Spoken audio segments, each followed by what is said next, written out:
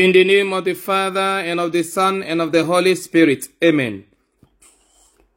The grace of our Lord Jesus Christ, the love of God, and the sweet fellowship of the Holy Spirit be with you all.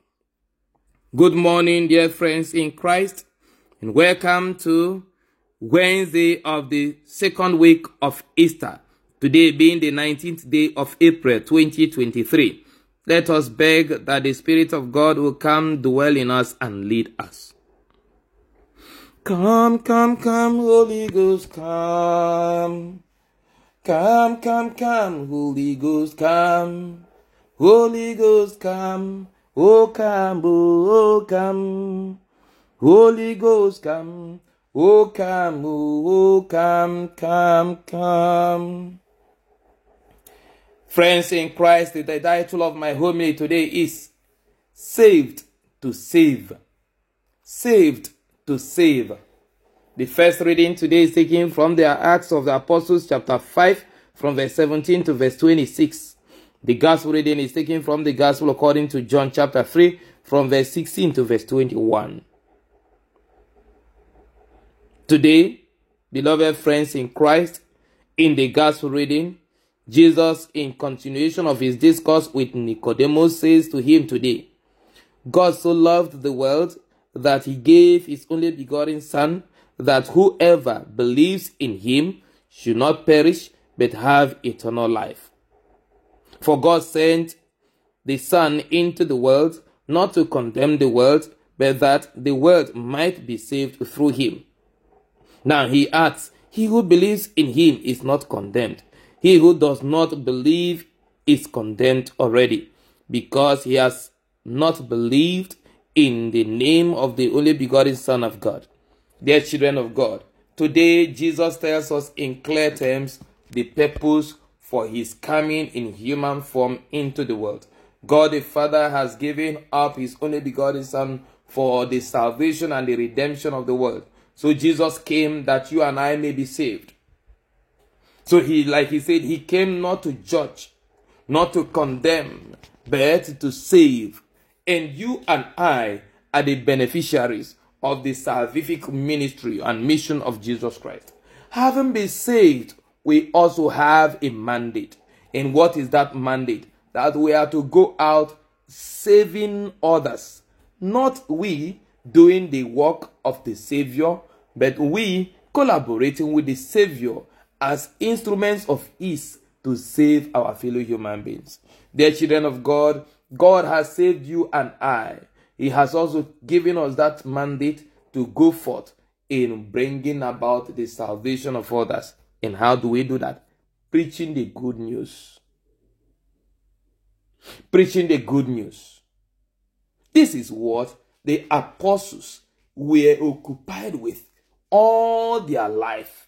Preaching the gospel, having been saved, having been chosen and called by Christ to become his own apostles, his close companions and close collaborators, they carried on with the same mission that Jesus came to establish in the world, namely the salvation of souls. These didn't come without a price. They were persecuted, they were molested, they were abused, they were killed in their numbers. But even while all of these were going on, they continue in fervent prayers and in preaching the gospel. God see this level of commitment and dedication and the strong bond of unity that they, wielded as at their time. After they were arrested, they were sent into the same prison and they prayed. And at that night, at midnight, the angel of God came down and opened the prison gates, urging them to go into the temple and continue with the gospel message that they have been preaching. Ordinarily, they wouldn't want to get anywhere close to those who, orchestrated their arrest. They would have done everything to avoid any further encounter with their persecutors. But as a people devoted and dedicated to the Holy Spirit, they follow the promptings of the Holy Spirit. Returning to the temple, they continue preaching the good news for the salvation of humanity. And upon seeing them, the Pharisees, the scribes, and all the Jews and their elders, of course, were dumbfounded. And they ordered their arrest, their rearrest, but without any further molestation. Beloved child of God, you cannot guarantee your own safety. It is important that you take precautions, that you are careful. But again, when it is time for you to do the right thing, it is not your refusal to do the right thing that will secure your protection. We must understand this, that a man whom God decides not to protect, no matter what you do to protect yourself, no matter whom you have to protect you, you are never protected. You are more vulnerable than any creature. But the moment God chooses to protect you, now I tell you, beloved child of God, no matter what is after you, no matter how insecure you may be, God will always guarantee your security, because in God, nobody can rescue you out of the hand of God. And so when we begin to understand our Christian calling in this light, we will begin to become more committed to the cause of right, to the cause of justice, to the cause of equity, to the cause of fairness, to the cause of righteousness. We will become those who promote the values of the kingdom of God. And these we are very much familiar with. Now, in doing this, definitely we are going to provoke the anger, the envy, the jealousy of those who do not share in our vision, in our aspirations, and in the promptings of the Holy Spirit that we do.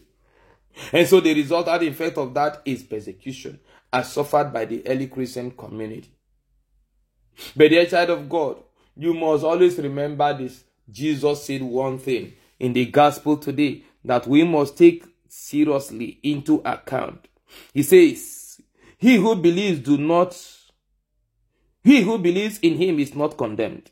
He who does not believe is condemned already. And then he goes on to say, and this is the judgment, that the light has come into the world, and men love darkness rather than light, because their deeds were evil. There is a supreme judgment over the universe, over every human person. Condemnation for those who saw the light and rejected the light, because their deeds are of evil and they are not ready to turn away from their evils. You and I also, in order to escape the wrath and the judgment of God, the condemnation of God, we must do our best at all times to detest every form of evil and wickedness and struggle always to do the will of God. It is only when you acknowledge and accept the supremacy of the judgment of God over the universe that you begin to see the judgment of men as secondary. The Pharisees, the scribes, the elders of the Jewish nation, they couldn't see why the apostles wouldn't obey their judgments and their instructions. They failed to understand that there is a higher authority than theirs, the authority of God, who is ultimate and who has the power to judge the whole world at the end of time, to condemn and to acquit. And like the Bible says in the letter of St. Paul to the Romans, who can condemn the Lord's acquitted? So our primary concern, firstly, should be God's judgment, as it concerns every action we take and every inaction we refuse every day of our lives. It is only in the light of this that we begin to obey human authorities. For human authorities can fail, can fall into error, but God's authority and sense of judgment cannot. Dear children of God, I therefore encourage you that amidst trials, amidst persecutions, amidst oppositions, do not give up, do not be discouraged. Continue in the path of righteousness. Continue in the path of virtue. Do not forsake the light, because your deeds are of darkness. Rather, uphold the light, celebrate the light, live in the light of God, and the light of God will vindicate you. Because as he came through for the apostles while they were in prison through his angel and set them free from the prison, so he will come through for you to bless you and to set you above the standards, the powers, and the manipulating forces of our generation and our world today through Christ our Lord. Amen.